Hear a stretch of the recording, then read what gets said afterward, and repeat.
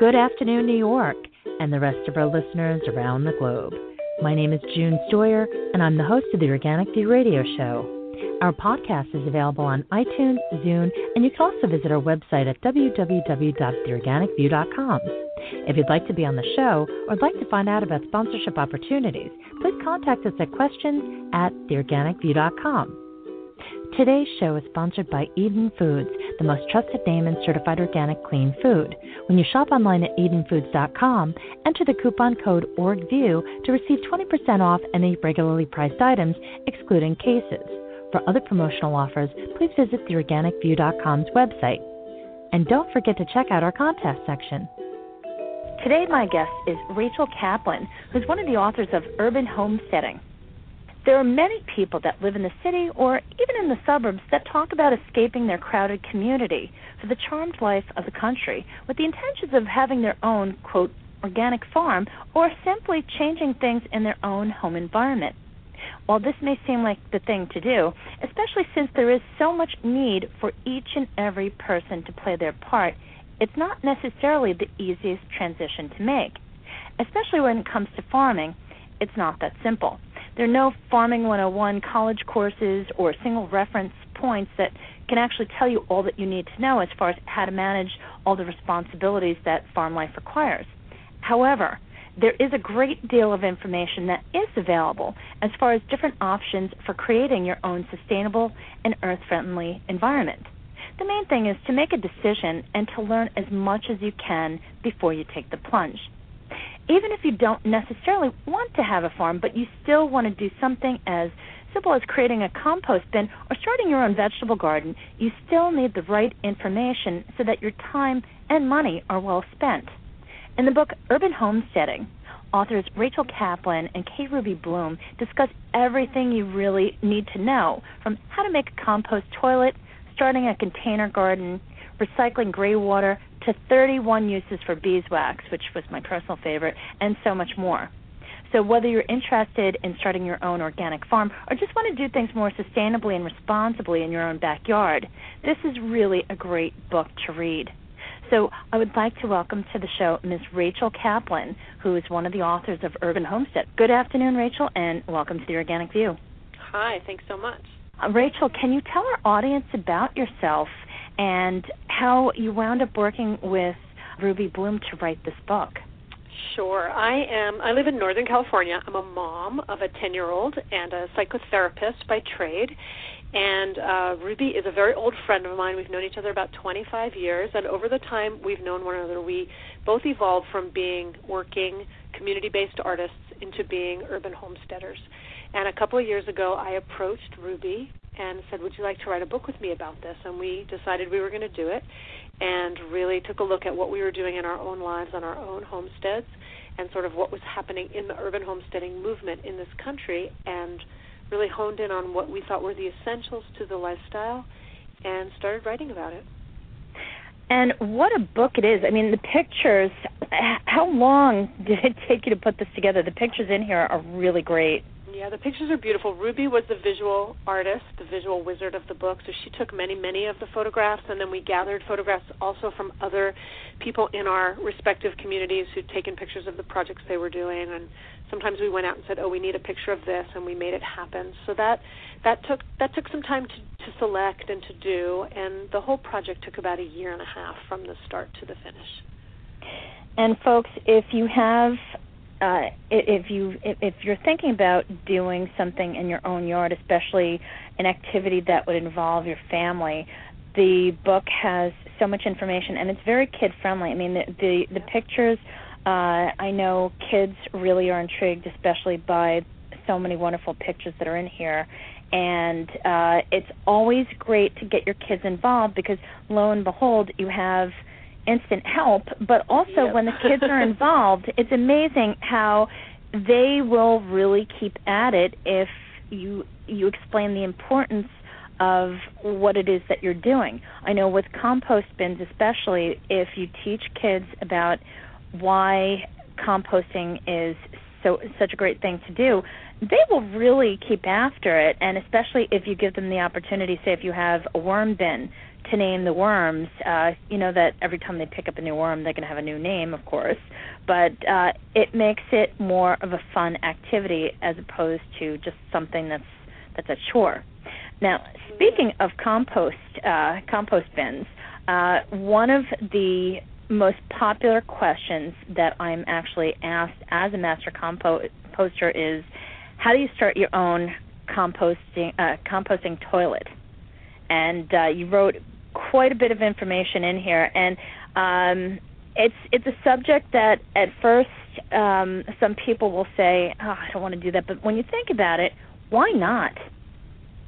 Well, even more, there's many good reasons why to do it. We're basically flushing our wastes into the municipal water system where they take a lot of energy to be cleansed, or they're being flushed out to sea. And the truth is that our human waste, just like other animal waste, are actually really can be composted down and can be put in the soil and put fertility back into the soil. So it's actually of great benefit if we safely compost our own waste and put it back into the garden, close that loop instead of sending things outside of where we live, outside of our home sites, and recycling them, putting them back into the earth is a much healthier, wiser choice. And there are simple ways to do that, for sure. You have to have your thinking cap on. You know, there are reasons why there have been laws about how people manage their waste. There are some health concerns and hygiene concerns, but there are also simple ways to set up a two-bucket system where you deposit number one in one bucket and number two in the other and compost them down over time and then can return them to the soil. How long have you had your own compost toilets? Ruby and I both have simple, rudimentary two-bucket systems, and I've used mine for about a year. And I will say that my family, including my daughter, they do not use it. They're not interested. They use the regular toilet, but I do my thing my way, and they do their thing that way. And we're using them. We use them. So for about a couple of years for Ruby, I think. I know, especially my family. My family's kind of divided. I think half of them think I'm completely nuts, and the other half are completely supportive. But it's funny, the part of the family that they just kind of go with the flow. All of their friends and neighbors tune into the show, so I think that's kind of amusing. But with the compost toilet, it is such a popular thing, especially with people that not only live in the country, but even in the suburbs. It's amazing how many people are beginning to embrace this whole concept. And you have an absolutely beautiful picture of a compostable or compost toilet that's inside the home. Yeah, you can. That picture is taken in Oakland, and in Oakland, I believe the law is that in a house, if you have one ordinary toilet that flushes through the municipal system, you only need to have one in a house. So in that particular house, they left one toilet and took out the other, and they built a throne and they set it up so that the waste drops down from that bathroom down underneath the house into a space where you can get to, and the pee and the poo are separated at the toilet and then put into two different buckets, and then the urine can be diluted and put straight on the compost bin, and then the bucket of poop can be you layer it with carbon matter and you let it sit in a place where no one's going to disturb it for 3 to 6 months, 6 months I would say, safely. And as it composts down, it transforms, and then you have dirt, basically. And let's just explain some basic concepts to people that are still shaking their heads saying, okay, these two ladies are absolutely off their rocker. Now, for those people that don't understand what Rachel's talking about, the carbon matter could be anything from sawdust to, straw, leaves. Anything that what we try to teach people is anything that's dry that can absorb the moisture. And what do you think is the best material to use when it comes to a compostable toilet? I think wood shavings are probably the best material to use, dry wood shavings. And especially here in New York, where we're still cleaning up after Hurricane Irene. I'm sure many people have a surplus of wood that they can easily grind up into sawdust, and I think it's a great way to utilize the wood, especially since most people are cringing at the thought of paying so much money to haul away these trees. Right. I think that's a perfect solution. So, folks, hey, if you have the materials, find a way to use them. Yeah, one of the things we think about on the homestead is how do we use what we have around us instead of sending it out to the landfill or to off-site. How do we use what we have to new purpose so that we're closing the loops in the system so that everything is either repurposed, reused, or recycled back into the system? So that's a great example of that. There's trees that are down. You don't want to pay someone to haul them off and throw them away. So how can you use them? And just out of curiosity, how long did it take you to build your toilet? Because I'm actually contemplating building one. You can make, if you have more land, you can build yourself a very beautiful 3-bin composting toilet. There's a man named Joseph Jenkins who wrote a book called The Humanure Handbook, and he has plans and designs for how to build an outdoor composting toilet. It can be quite elaborate, but what I did was I got a 5-gallon bucket and a medical toilet seat at a recycle store, and I sit on the seat and I poop into the bucket. So it didn't take any time, and it didn't cost me really anything. $5 for the toilet seat. So how much money? Super simple. How much money would you say you save in water and electricity, for that matter? Well, we do a lot of water saving, which is really important here in California, where we really don't have enough water, unlike on the East Coast where you have tons and tons of water. So we recycle the water that we use from the laundry as well as the shower, and our water bill it's pretty low. There's a 3-tiered system in our water bill, and we're always at the lowest end of the lowest tier. So you can save quite a lot of water, especially if you're going to be gardening and need water to reuse that 55 or 60 gallons that you get every time you run the washing machine. So it does take our bills down quite a lot. And the energy piece, the energy piece is in some ways connected to the water, but is also independent. It's just how much energy we're using to cook and to heat and to light the house. So we try to be very careful about turning the lights off when we're walking out of the room, or we cook with a solar oven in the summertime months because then we can access the free energy of the sun, and we don't use the oven or the stove as much. And those are some ways that we keep our electric bills down. We also put coverings on the windows, and sometimes our house, some people think our house is a bit cool. It's a bit on the cool side, but we like our sweaters and our comfortable slippers, and we keep ourselves warm that way. Well, if you think about it, it makes sense. I remember I grew up in the Catskill Mountains, and I remember how cold it would get in August. Sometimes there would be a little bit of a chill. And I remember once I said to my mother, "Can't we put the heat on?" And this is in August. And she would say, "Put a sweater on." Yeah, I mean, why be ridiculous? Why use energy if you don't have to when you could just simply put on a sweater? And I just think that is one simple thing that most people just forget you can do. And in your book, you even made a comment. I think you quoted Barack Obama, I think it was. And I just thought that was really funny. Pardon? Barack Obama, the candidate, as opposed to Barack Obama, the president. Yeah, when he was a candidate. And he made a comment that,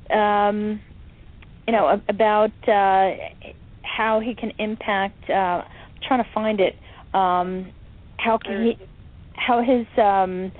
if he changes his light bulbs, I'm trying to find the exact quote, but I can remember it. He said, dealing with the energy crisis is not just going to come down to how many light bulbs I change. It's going to be about something that we all do collectively together. And the reason I chose that is because there are many simple daily solutions that people can employ in their home spaces, light bulbs and turning off the lights and reducing their energy use. But the bigger solutions around energy are going to be infrastructural and are going to need participation at the highest levels of government and business, which we don't have right now in our country. We have a lot of resistance from the powers that be towards changing the infrastructure towards renewable energy sources. So part of the point of the whole book is that individual actions really do matter. The daily things we do really makes a difference, and collectively they make a huge impact.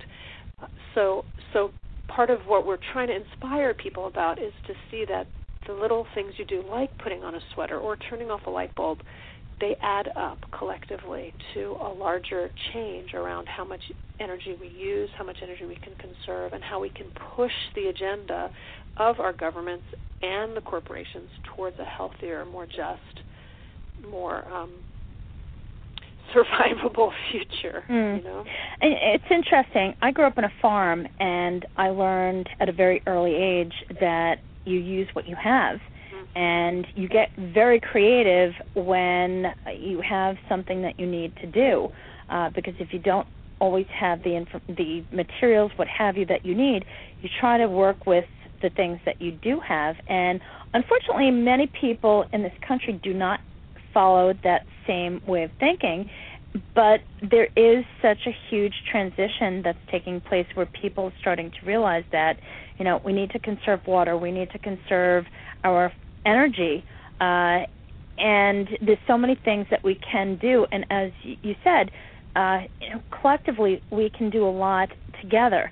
And if everybody does play their part, it's amazing what we can achieve. And I think there's so many wonderful examples in this book that you give where, as I said earlier at the beginning of the show, you don't necessarily have to have your own organic farm in order to make a difference and contribute. It could be something such as your own vegetable garden. And the thing is, folks, you're not only doing this for the environment, but you're saving a lot of money as well. And I found that when I teach people about composting, when you demonstrate the financial benefits, that's usually what gets people to pay attention and to check it out and give it a shot. And I think that's something that people really need to understand, that this everything that Rachel wrote about is not something that, you know, you need to do this so that we can go back to living in a cave. It's not about that at all. The quality of life has not deteriorated. It's just living smarter and living in a much more healthier fashion. And I just think that there's so many wonderful examples here of how you can do that and still have a very high quality of life. Can I speak to that question of like going backwards or about living in this kind of contracted way? There's a couple of things that you said about growing up on a farm and learning that to use what you have. And the subtitle of the book is called Heirloom Skills for Sustainable Living. So what we're trying to get at with that idea is that a lot of these skills that are in the book are things that people have been doing for a long time for farming, obviously, but canning preserves and taking care of animals and just living in a way that's kind of more related to the place where you're at, and taking care of the resources around you. And we've lost a lot of that in our culture as things got faster and faster and more convenient. We lost our connection to these essentials of life, to our food, to our water, to our energy sources. And so part of the inspiration for the book is to remind people that these skills are not rocket science. These are not things that are super hard to learn. And once you've mastered them, they can become a matter of course. And rather than thinking of this as this kind of contracted depression era, there's not enough to go around, what we have really found is that living this way has brought us an incredible abundance of fresh food and new relationships with people and animals, and an encounter with bees, and people who in our neighborhoods get really excited by what we're doing. So we've really started building relationships at a really different level. And there's something also that happens when you do things yourself, when you learn a skill, when you start from scratch and you go, I'm going to figure out how to do this, and I'm going to make this happen. There's a quality of satisfaction that you just don't get when you go and buy something at the store. And so there's all these really positive benefits and effects from learning to do things ourselves, from sharing the labor with others, which which these are old qualities that used to be in our communities, where there'd be a barn raising, or people would it would be time to harvest the food in the field, and everyone would help one family on one day and another family on another day, and there was a sense of camaraderie and connectivity that we've also lost in our very the sense of community is really gone. And it's interesting, in certain communities there is a resurgence, and especially in places like Brooklyn, New York, of all places. It's interesting how it's gone back and forth, and now it's back. Yep. It went from the place to be maybe about 50 years ago to the place that nobody wanted to be, and now the people that live there, they really understand that they have a responsibility not only towards not with just the relationship with the earth, but towards one another, in order to keep that sense of community. And you have community gardens, you have people that actually talk to their neighbors, you have people that just do things just because they want to be connected to one another, and it's great to see. And it's something that I see in many different communities throughout the United States, where that small town mentality has come back, and there is more of a sense of community. And when you have that, people tend to talk. And what happens when people talk? People look out for one another. And in essence, it does help to reduce crime, because if you have people that are constantly looking out for one another, guess what? You have more communication. And I think that that's something that's very effective. And it's unfortunate that there are some people that are in positions of power that don't see different components of the community, such as the community garden, as a key component to that community's well-being. And, hopefully we'll see more of that as people start embracing the changes. Well, it's been in our experience in doing the research for the book and in talking to people, that in communities all around the country, people are coming together around urban agriculture and urban land use issues, and this question of food security, how to actually have good, healthy food in their neighborhoods. And some of this comes out of an awareness of the toxicity of the industrial food system, but some of it is also absolutely coming out of the fact that people are underemployed or unemployed and don't have a lot of money and are trying to make things happen for themselves. But the community piece is vibrant and alive in a lot of places throughout the country, and this is not just sort of a random smattering of different people in their backyards raising chickens. There's really a lot of people who are seeing the intelligence behind localizing food sources, coming into relationship to the water, the energy, the waste management questions, how to take care of ourselves, how to relate to one another. It's human survival. Well, at this point, there is a survival question. I mean, in most parts of our country, we're not there yet, but the economic situation, the ecological situation, the climate change issue, the peak oil issue, all of these things are converging to say we really do need to find another way to live. And we each have a part to play. And in this country, we individually, the per capita consumption rate is higher than any other country in the world. And sometimes people say, well, they're using more in China and India. And while it is true, like in the total amounts, more is being used in those countries, per capita, per person, we are the largest consumers on the planet. And so each one of us can make a choice to look at ourselves and say, well, what can I do without, or what can I do with less of, or what can I stop buying, or what can I make myself, or how can I teach my children how to live more closely related to the seasons and the cycles of the year, and et cetera. All those questions we can all ask ourselves those questions. And one of the things we really like to say to people is that we should start small and we should start where we are. So don't expect to live on an urban farm in one season. You get to take a few steps every year, and you go, maybe you're going to take on the composting toilet, although that's very rarely the first thing people do, but if you're going to take on, I'm going to grow some food for myself and my family, and you experiment with that, and you figure out what kind of space you have to do it and what kind of interest you have in it, and you learn a little bit from local people or just from the experiment of it, and then The next year you say, I'm going to learn to can my produce, and I'm going to find a tree in my neighborhood that nobody's picking the apples off of, and I'm going to pick those apples this year, and I'm going to give some to my neighbors and keep some for myself. So step by step we find different things we can do to involve ourselves in this different way of living, which kind of changes our consciousness towards who we are in relationship to the earth, that we can be sustainers and stewards. We don't have to just be enmeshed in this system that is basically destroying the web of life.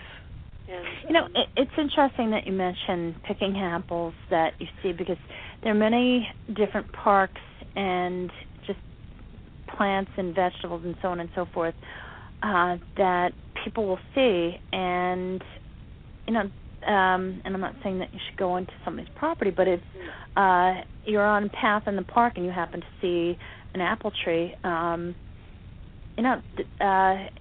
the apples are basically going to fall and wind up being composted. Yeah, exactly.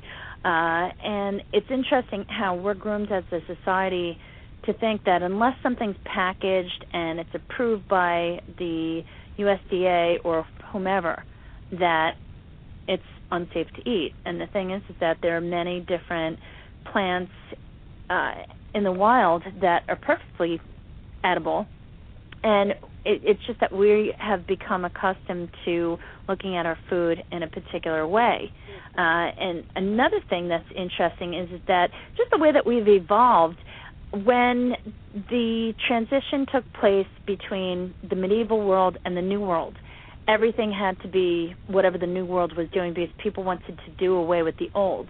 And then it was interesting, once our country became really industrialized and then the Second World War took place, you had people that were just looking to save as much time as possible and multitask. And we've gotten to the point where we still don't have enough time, but the quality of our life has really gone downhill. I mean, people think that, oh, well, if you eat in the finest restaurants all the time and, some of these Hollywood celebrities that you see on TV, what have you, that they're living it up. Honestly, they're not. I know many people that live a very humble life that don't have a lot of money, but they grow their own vegetables. They are able to reduce the amount of energy consumption because of just the way that they live. And once again, maybe they don't live in a palace, but they're happy and they're healthy because the quality of the foods that they eat are right from the garden. And on top of that, just their existence, they are spending time with one another instead of just being glued to the TV. They're taking a break from the stresses of work and actually opting to go for a walk with their family or just doing something that's healthy and productive, and just instead of just sitting on the couch like a lump watching whatever is on the television. Well, I would say, sorry. Go ahead. I would say that this whole movement is related to other movements that are kind of what you're talking about, the slow food movement and the transition movement, which are really about reevaluating the value of what we do in life and what we want to be doing, and slowing down and peeling back. There's a lot of layers that are put on us by the culture, things that we should want, things we should do, the pace that we should keep, which are pretty much out of the natural cycles. We should be like pounding day after day after day, doing this, that, or the other thing. And there's some part of this lifestyle that for me has gotten me much more tuned into what's happening in the world around me, what's happening inside of myself, like how am I responding to my daily life? Can I keep, working at this pace, or do I need to sit back and rest or take a walk, as you say, And right now it's turning into autumn. The quality of the air, the quality of the light, totally different. You feel the days getting shorter. It's kind of like this excitement. Oh, it's going to be winter soon, and we'll get to sit in front of the fire and do laughs and, tell stories. And it's just a very different time of year than summer, which is so much heat and energy and life and things bursting out of the ground. So something about getting more in touch with what's really happening in the world is part of, for me, one of the qualities of this lifestyle that I love so much, and that helps me feel more connected to my place, more connected to where I live, more connected to the things that I do every day. And I think that's definitely the icing on the cake. But for many people that are out there, especially people that are losing their homes, losing their jobs, the big picture is money. Yep. And the reality is that, as we said before, you don't need to live in a cave, but you just do things smarter. And one of the things that you talk about, Rachel, is how you recycle your gray water. Now, this has been a major no-no for so many years, and you talk about it very in great detail about how to do it so that it's not only smart but safe. Yeah, it's definitely safe. There's definitely certain things you need to do to be careful. And just so people know, if you don't know what gray water is, it's the water that comes out of your bathtub and shower or out of your laundry. It's kind of lightly used water that you can reuse in your garden or your landscaping. And here where we live in California, there's a recent law that was passed that makes it legal and permissible to divert the laundry water into the landscape. And again, in California, where we don't have enough water and where we have so many people and so many months where there's no rain at all, it becomes very important to use the water more than once. And you really get a lot of water out of a laundry system or out of a bath and shower, gallons and gallons and gallons and gallons and gallons. And you can keep a lot of trees and plants alive. You can use gray water at the roots of certain edible plants, best to be used at the roots of things like fruit trees or the plants where the things you would eat are far from the roots. Like you don't want to use gray water for beets or carrots or potatoes, anything that will absorb the gray water. You don't want to do that, but you can use it for your tomatoes or for your squash plants. And you don't want to drink gray water and you don't want to splash it on the leaves of your plants, but it is, and you want to use soap that is good for the earth, that's biocompatible. So that you're not depositing toxins or salts into the soil, but it's a practice that's easily done and really yields a lot of water. And it's interesting the way that you have the way that you have it pictured in the book. You actually have the water being diverted to a section of your garden where it appears to be filtered. That's pretty clever. Yeah, there are different filters you can place on the piping that comes out of the laundry or the shower that can filter out some of the impurities. Like in the laundry, there's the lint that comes from the laundry. You can filter that out so that's not going into the ground. And you can also set up a system where you divert it to a number of different places in the garden, and you can actually choose at the washing machine. You can flip a switch, and you can just flip the switch and say, okay, today's laundry is going to the apple tree, or today's laundry is going to my bed of squash plants, or today's laundry water is going to the flower garden. So you can divert the water to specific spots, which is clever. Yeah. How much money would you say, or how many gallons of water would you say that you save by doing this, as opposed to the typical household that doesn't? Well, it really depends on how much you use. Now, my family of 3, we do probably 2 loads of laundry a week, which I think is a pretty low average for most American households. So that's about 100 gallons of water a week that we can divert back into the landscape just from the laundry. And that's a lot of water. That's a lot of water. So we keep many different garden patches alive all through our very, very dry summer where we don't see rain for 120 days, 140 days. We can keep things alive. And then we have, on top of that, the bath and shower has been diverted also into the garden, and that we use more, obviously. There's 3 of us, and so I'd say we take 8 or 9 showers or baths during the week, and that all goes out into the garden as well. And it's a lot of water. So was it expensive to hook up the... Yeah, was it expensive to do, and did it take a lot of work? It actually didn't. One of my great weaknesses as a homesteader is that I'm not great at building projects. So I can think them through and I can know what to do, but then actually getting to them is a bit of a challenge for me. So for me, who's not inclined in this way, I found them fairly simple to do. The laundry especially is a very easy thing to divert the water. The laundry, at the back of a washing machine, there's a pipe that goes down the drain, and it's not attached. It's just stuck into a drain pipe, so you can easily take that pipe out and attach it to a garden hose, which can take it to, I like to catch the water in a barrel, and then I tricked out the barrel so that it had a spigot and attached a hose. So the water goes into the barrel. It rests a little bit because you don't want to put hot water. If you're using hot water with your laundry, you don't want to put that directly into your garden because you'll kill your plants. No. So you let it sit and get cool, and then you can turn on the spigot and then just walk around the garden watering. That's how I do it. It's pretty low tech. Like I did not, because of how my house is set up, I didn't do an automatic laundry to landscape design where the water just goes automatically into the ground. I actually catch it in the barrel. So that cost me the cost of the barrel, which somebody gave me for about $10, and the little plumbing fittings that turned the back of the pipe on the laundry that connected it to the hose. It was another like $4. So that was a super cheap, easy diversion.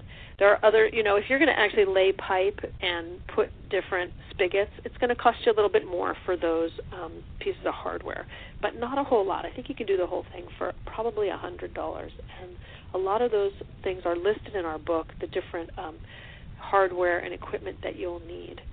And I did actually hire somebody to help me with the water system from the bathtub and the shower.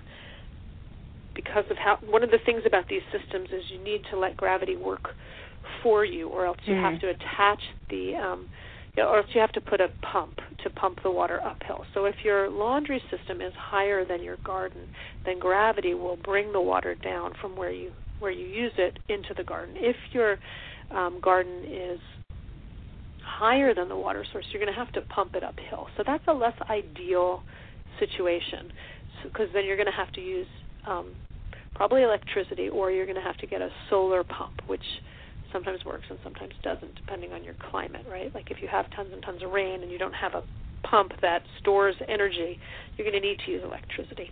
So those are some of the complexities in setting up a system that works best with gravity. But it doesn't take very long to set it up, and it isn't very expensive. I'd say under $100 you can do it for. And all of those things are listed in the book, all the different the pieces that you would need to set something like that up. You said that for a family of 3, you do 2 loads of laundry a week. And I'm just trying to create a visual here. Now, you have 3 people. It's 100. Did you say it's 100 gallons for the week or for each load? It's about 50 gallons a load of water. So, and that we do not have a super efficient washing machine. So if you have a very water efficient machine, you'll use less water, which is good. And I also want to point out something. I know that I personally use certified organic Castile soap that I use for my laundry, and one of the great things about using Castile soap is that it doesn't suds up a lot. It cleans very, very well, but there aren't a lot of suds, so you don't need so much water to thoroughly clean the clothing. It doesn't take that much water at all. And I actually have one of those energy-efficient washing machines that does a great job of drying the clothing as much as possible before it either gets hung on the line or popped in the dryer. And that was something that I thought was very appealing. And it's interesting, when you look at other washing machines are a great invention, but the amount of water that they use is really a lot. And you figure, say if there were 10 families that were to do exactly what you were doing, I mean, 500 gallons does not seem like a lot, but imagine if you multiplied that by, say, right, exactly. another 1,000 people. Well, and that's also week after week after week, hundreds and hundreds of gallons. And then, right, if you bring it to scale, if it starts being not just 10 families, but a whole neighborhood, or, as we bring these practices to scale, we're talking about saving an extraordinary amount of water, energy, fossil fuel, all of those things start. It's just huge. We all use a lot of stuff every day. We really do. And especially with the economy, I think one of the benefits of the economy being in the tank is the fact that people are becoming very frugal. They don't want to spend money on anything that they don't have to. So if you think about all of the things that Rachel has written in her book, you name it, she's got it in there. There are so many different ways that you can save money. Absolutely. And the thing is that the more money that you save, the more money that you can pay off different bills or invest in other things or just buy yourself something. And it's just amazing how when you start putting these things together, different initiatives that you can incorporate into your own home environment, the amount of money that you save is tremendous. It is. And once you set up your systems, once you set up your garden or once you set up your chicken coop and get your chickens, once you really have established things, it really is quite, you really can save a lot of money. You absolutely can. Now, one of the other questions that I wanted to talk to you about concerns your uses for beeswax. I just love that. Now, that's something Ruby wrote, and she loves that one too. There really are a lot of different things that you can do with your beeswax other than making candles. And we are both beekeepers. My partner is a beekeeper. Ruby's a beekeeper herself, and the wax and the honey really are the things you get from bees that are just valuable, beautiful, useful, and I'm just looking at it right now in the book. Unstick a drawer, lubricate window sashes, wax wood, preserve bronze, condition a wooden cutting board. I need to do that. I better do that. Preserve a patina, waterproof leather, use as a resist for batik, wax thread for easy threading of a needle, make crayons. Yeah, there's many things. Yeah, people forgot that crayons were not once made out of petroleum products. They were actually made from beeswax, and now I don't even know what. I guess they're made. They're from made paraffin. out of petroleum products. Yeah, and the thing is that think about what your kids are using. Their skin is coming directly into contact with these crayons, and I don't know the last time I smelled a box of crayons, but I remember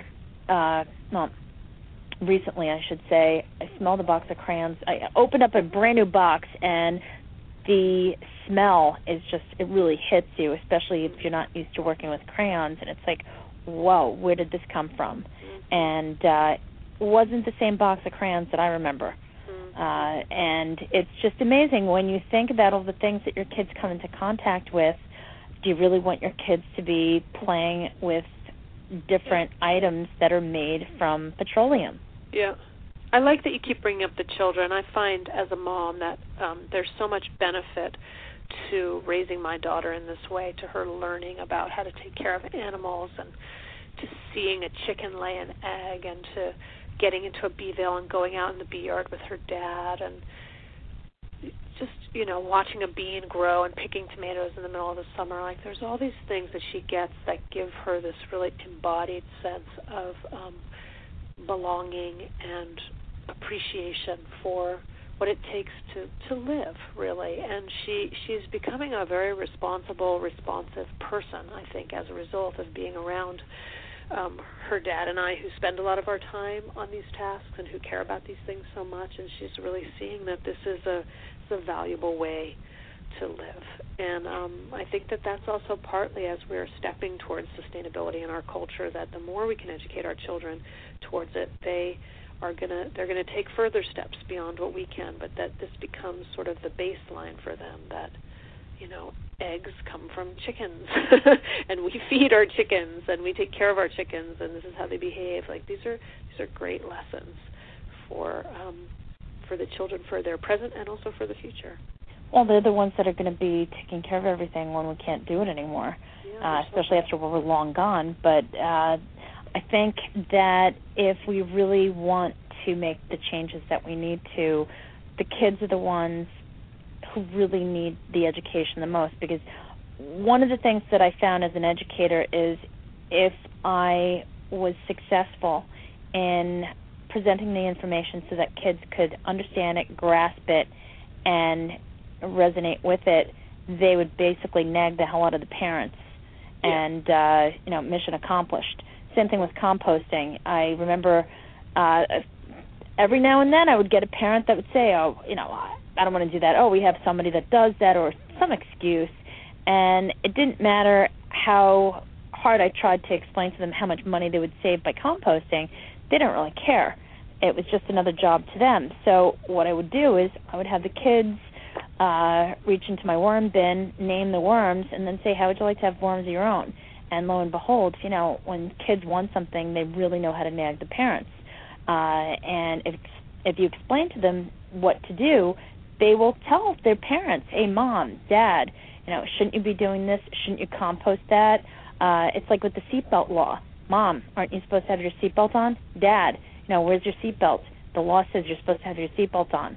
And it's just really interesting to watch kids when you empower them and you treat them with respect and also give them the understanding that they really deserve, instead of just giving them an order but actually empowering them. I think it's a big difference. Well, we find that the children and young adults really are appreciating this book. They love the pictures. My neighbor across the street said he woke up at 6 o'clock one morning and his son was reading about how to build a cob bench. So and as they get older, the kids, they understand that we're up against some serious, significant challenges, and they want to be able to show up for them. They want to do good. They want to do the right thing. And a book like this gives so many concrete examples of things that anybody can do at home, at school, at work, that you can teach one another, that you can do together. And it's very gratifying for young people to not feel disempowered, as you're saying, but to feel powerful, that their actions make a difference, that it matters how we live. And so we would love to see this book in classrooms and universities and community centers, like really being used as a resource to teach. Well, it's written like an encyclopedia. Yeah, it's pretty encyclopedic. It's pretty comprehensive. I have to say. It really is. It really is. Yeah, we worked hard to really try to hit every angle that we could think really related. And there's one piece that we added that we don't find in any other book on homesteading, and we really did do a lot of research as we were writing it, and that's the piece that's about how we take care of ourselves. And I just want to speak to that for a minute, because I think that sometimes when we really care about the earth and we're aware of the kind of damage that we're doing, we can get very stressed out and anxious or angry or try to save the world on our own. And there's a quality to that kind of attitude that's really weighs heavily on people. And so we really feel that it's important that we also view ourselves as precious, non-renewable resources, that it's important for us to stay healthy in our minds and our bodies and our spirits so we can do this good work. So there is a whole section in the book that's about ways we can refill the well, really recharge ourselves. And some of them are simple, like exercise or meditation or taking a walk in nature. And some of them are more about art practice or writing practice, things that Ruby and I have used over and over in our lives to help us feel better and to express some of the feelings that we have about what's happening in our world. And we really encourage people to find a practice that works for you, something that helps you feel better, that helps you clear your mind, that helps you feel like you can take your best step forward into the world that you're trying to create. So, I mean, if you think about it, our the way that our country is even situated, the way that our forefathers kind of sculpted the way that our country exists, with the way that the work week is, just having a day of rest, so to speak. It doesn't matter what your religious belief is. Just the fact that you need to rest your mind. You need to clear your head, stop working. We're not robots. And if you mix it up a little bit, I mean, even throughout the workday, it's very important to take that little bit of a break, whether it's a lunch break or just even a few minutes, just to clear your head, because it's amazing how much that does for you. It enables you to refocus, to ground yourself all over again, especially if you have a lot going on at work. And, you know, I think that it is a very important part that most people tend to neglect. I agree. So, now, another question that I have for you, especially since it is the fall, and here in the Northeast especially, it's harvest season, as well as in many other parts of the world, people are harvesting seeds. What advice do you have for people when they are harvesting seeds? What can they do to dry their seeds, and how should they store their seeds for the following growing season? Oh, those are great questions. So, you know, good ways to dry the seeds are to have screens that you can lay the seeds out on and leave them in a warm, dry place where they're not going to get toasted or roasted by the sun, but just so that they can dry out, and keep them inside and in a dry place, and give them some time to get dry. And then I store seeds in small little envelopes just manila envelopes. Sometimes people use plastic. Sometimes people use little containers for junk mail envelopes. Yeah, I use the little envelopes. I just bought a box of envelopes at Staples, and you know they're small, and I can write on them. And excuse my phone. I was going to say I get a lot of junk mail, and I found that it's very helpful when you can't get off these lists no matter what you do, but what you can do is take the return envelope and utilize that. Because there you go. I mean, it's funny. Brilliant. That's the way we like to think. Absolutely. Don't throw that stuff away. There's nowhere to throw it. You might as well reuse it. Absolutely. Well, there was a guy that I knew that he used to take the envelopes and he used to send it right back to the company, and he found it didn't really get him anywhere. And I told him, I said, why don't you just take the envelopes and use them for other things, like your receipts, for seeds, for whatever it may be. And he's like, oh, that's a good idea. So. And seed saving is a beautiful practice. It's a great way to get involved in this movement. And you know, the genetic seed stock is at threat to different corporate entities like Monsanto that's trying to patent the genetic code. Like, we need to preserve seeds that come from plants that grow well in every region, in every locality. So people getting involved in that project is a great way to participate in this reconnecting that we're doing to these really essential human practices. And like in Richmond, there's a beautiful seed lending library where people are saving seeds, and in the beginning of the season they can take some seeds and use them in their gardens, and then when they harvest, they bring back more seeds. So it keeps recapitulating itself, and it's an open resource that anybody can use, and that's something that can be done in any locality. And doing a practice like this with other people, like you save the tomato seeds and I'll save the radish seeds and you save the corn. Each person does their piece, and then we all share. Because you know, like one ear of corn has hundreds and hundreds of seeds, right? You don't need that many in a small garden, but you can share it with your neighbors, and then everybody's growing corn that does well in your location, and keeps recapitulating itself. I actually once started an initiative amongst a bunch of master gardeners that I'm friends with, because we figured, well, there's only so many tomatoes that you use, so many herbs that you're going to use, so many vegetables that you may plant, and the amount that you're actually going to eat is not going to be a lot, and there's only so much that you can either freeze or can, depending upon what you're looking to do. So we started a veggie swap, where basically once every other week we would get together, kind of like what the co-ops do, or the CSAs do, but this was just basically something where it was just a group effort where we would get together, meet at a particular parking lot, and alternate it so that it wasn't too far for everybody, kind of mix it up a little bit. And then, you brought what you had, and you basically took what you needed, and if there was anything left over, we donated it to a food, the food kitchen. Food bank. Yeah, food bank. Absolutely. Thank you.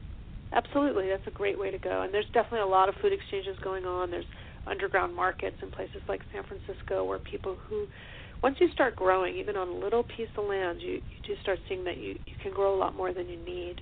And so one of the efforts in localizing our food sources is to start sharing the bounty and to really like giving back what it is you're not using. And that creates, again, that sense of camaraderie and community and people taking care of each other that's so markedly missing in most of our culture. So these are just all really simple things to set up. People gravitate towards them, and they have an energy of their own that is contagious.